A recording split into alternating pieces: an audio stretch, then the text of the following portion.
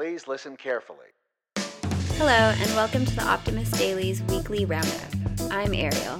And I'm Carissa, and we're working hard to put solutions in view and optimism in movement. Hello, and happy Friday. We're back again with a roundup of solutions from the Optimist Daily this week. Ariel, how are you doing today? I'm doing pretty good, as usual. I've actually went to the city for the past few days because my parents live outside of Toronto. Oh, what'd you do there? Yeah, I just saw some friends who are living there. There's Yeah. Christmas markets and things that are happening that make the city all nice and twinkly and pretty. So I enjoyed that, but I'm exhausted. I'm happy to be back chilling with the family. That sounds fun and festive, so It was festive for sure.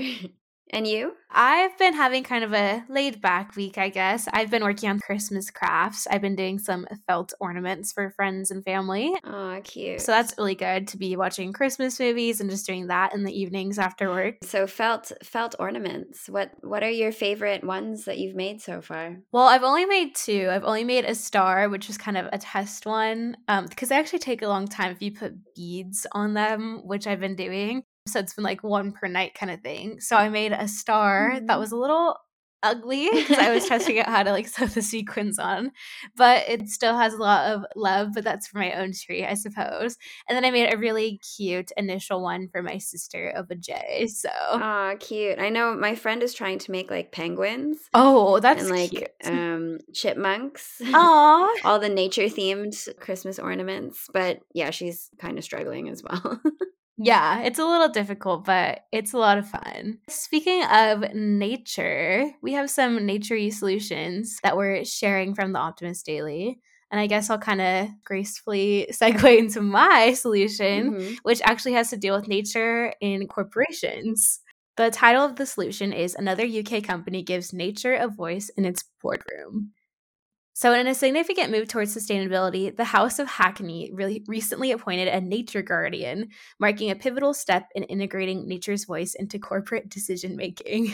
Frida Gormley, co-founder of the London-based interiors firm, regarded this as a natural evolution for a brand with a strong connection to nature. And so when I was reading this article, I didn't really know like what this company was, but it's like a British luxury interior and lifestyle company. And just going on their website, it's covered with like flowers and mushrooms, and all their furniture and such is very inspired by nature. Actually, on their website, it says Rebels with a Cause. The earth is an eternal source of inspiration for House of Hackney. She is both the muse and the poet. In gratitude for all that Mother Nature gives us, we do everything in our power to give back, harnessing eco-friendly materials and methods while championing causes that safeguard the world's precious wildlife.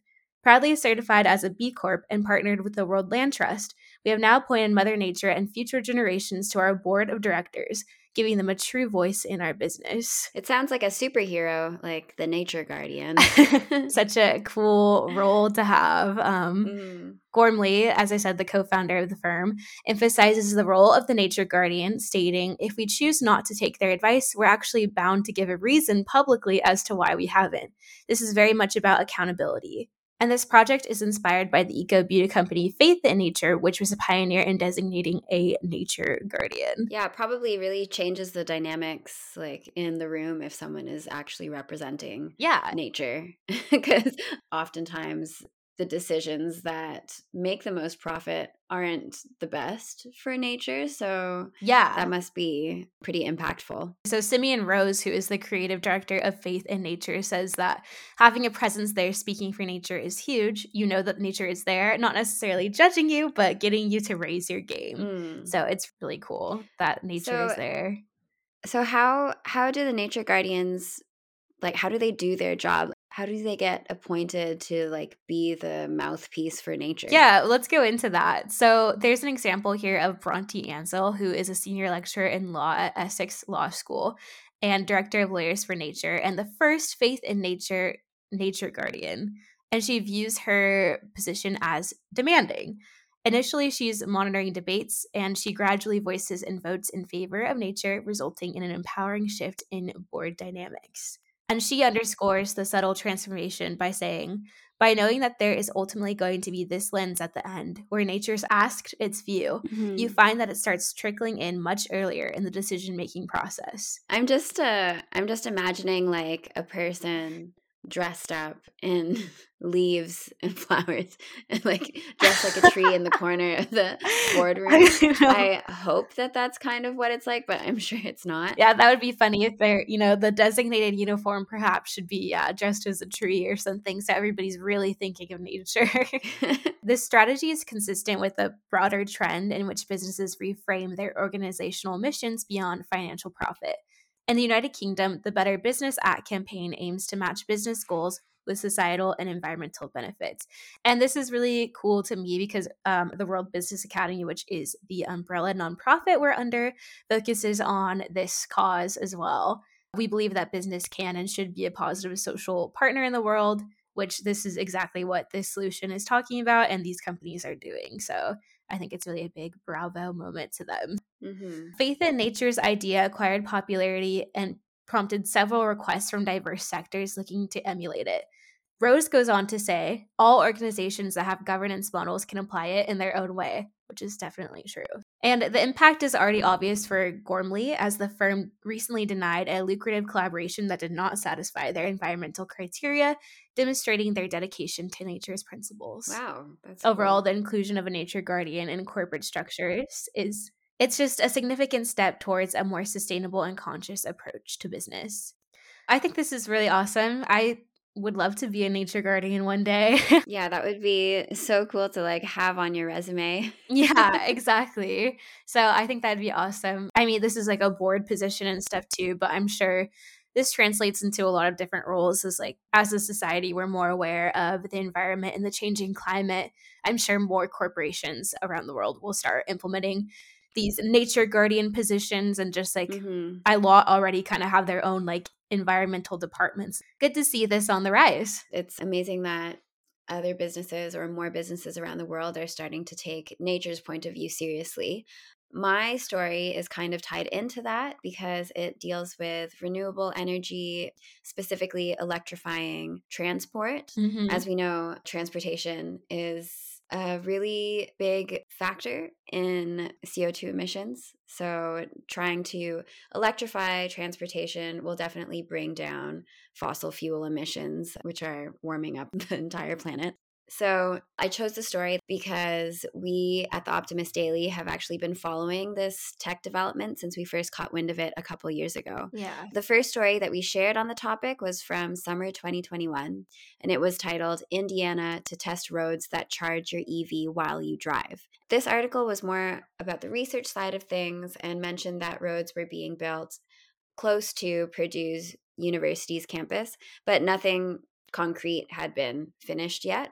Then last year, around this time actually, we published another story titled Detroit's 2 new EV charging roads will let drivers power up on the go, which took the idea from theoretical to practical. Okay. Now, this week, we shared a story called Detroit Pioneers Wireless EV Charging, Revolutionizing Roadway Power, which adds more update to the last article we wrote. Right. So, firstly, let's just imagine it, a road that charges your EV while you're on the move.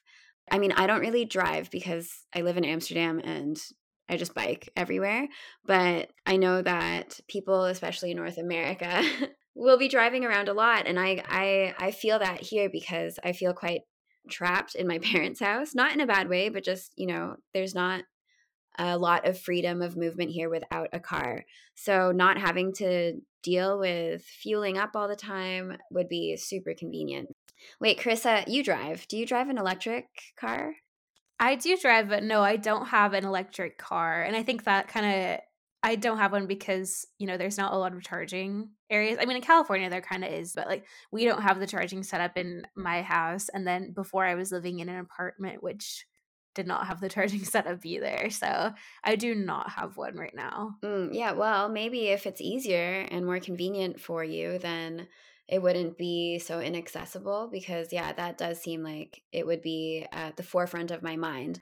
not being able to find charging spots in time before you reach your destination would be a bit worrying. I think it's called like definitely climate, or no, it's called like range anxiety. Range anxiety? Yeah, exactly. Yes, range anxiety.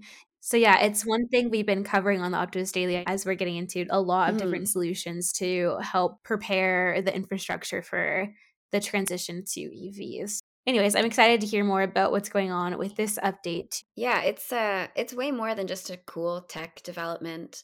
It really is a game changer for travel. Like as we were saying, range anxiety would not be a thing anymore, and you don't have to interrupt your road trips as much. So, yeah, it just promises a future of seamless journeys and hassle-free travel.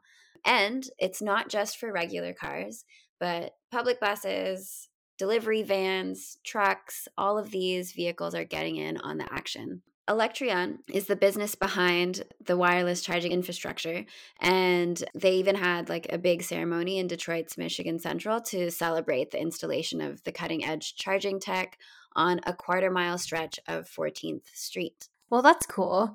So when can we all experience? They're still fine-tuning everything in Detroit before it goes live for everyone, but they've got plans to revamp a chunk of US 12, that's Michigan Avenue, by 2024, so that's next year, to make room for more of these smart charging sections. Cool. And how does it work exactly? Without getting too much into the technical aspect of it, because listeners, if you're interested, you can check all of that out on the actual articles. But basically what happens is that your EV cruises over these special charging sections, and electricity flows through a magnetic field straight into your car's battery. And this is all without any extra effort on your part. You're just kind of like driving as you would, doing your thing. But what's particularly exciting about this is that it works whether you're driving or parked. Whoa.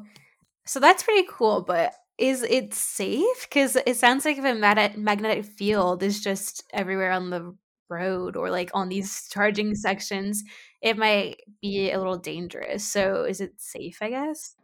Okay, yeah, I can totally understand why that would be a freaky concept, but Electreon says that everyone should just rest assured that they've made sure that despite this high-tech futuristic road, there's no risk of electric shocks for anyone on the road, including drivers, pedestrians, or even wildlife. So yeah, I guess we'll just trust them. But there's a lot of research and work that goes behind this kind of development. So definitely. Maybe there will be like more public knowledge about it because, yeah, I think especially if we want this to become more widespread, then people will have to be able to understand what's going on. But luckily, it is becoming more widespread. It's not just a local project. Electreon's testing this technology across Europe, Israel, and China. And yeah, it's just gearing up for a global rollout. However, in the United States, Detroit's the proud birthplace of the first electric roadway in the country. And it's a really bold move that shows serious commitment to the future of electric transport. So, yeah, that's great news for Mother Nature.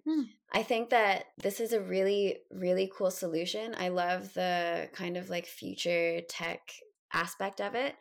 And it's really interesting to read about. But as I think about this, what drew me to this solution is that it raises a lot of questions about what the future is going to look like. Because I think there's like whole industries built upon charging, or not charging, but like gassing up. You know, those like gas station complex things with like fast food restaurants on the side of the road when you're on the highway.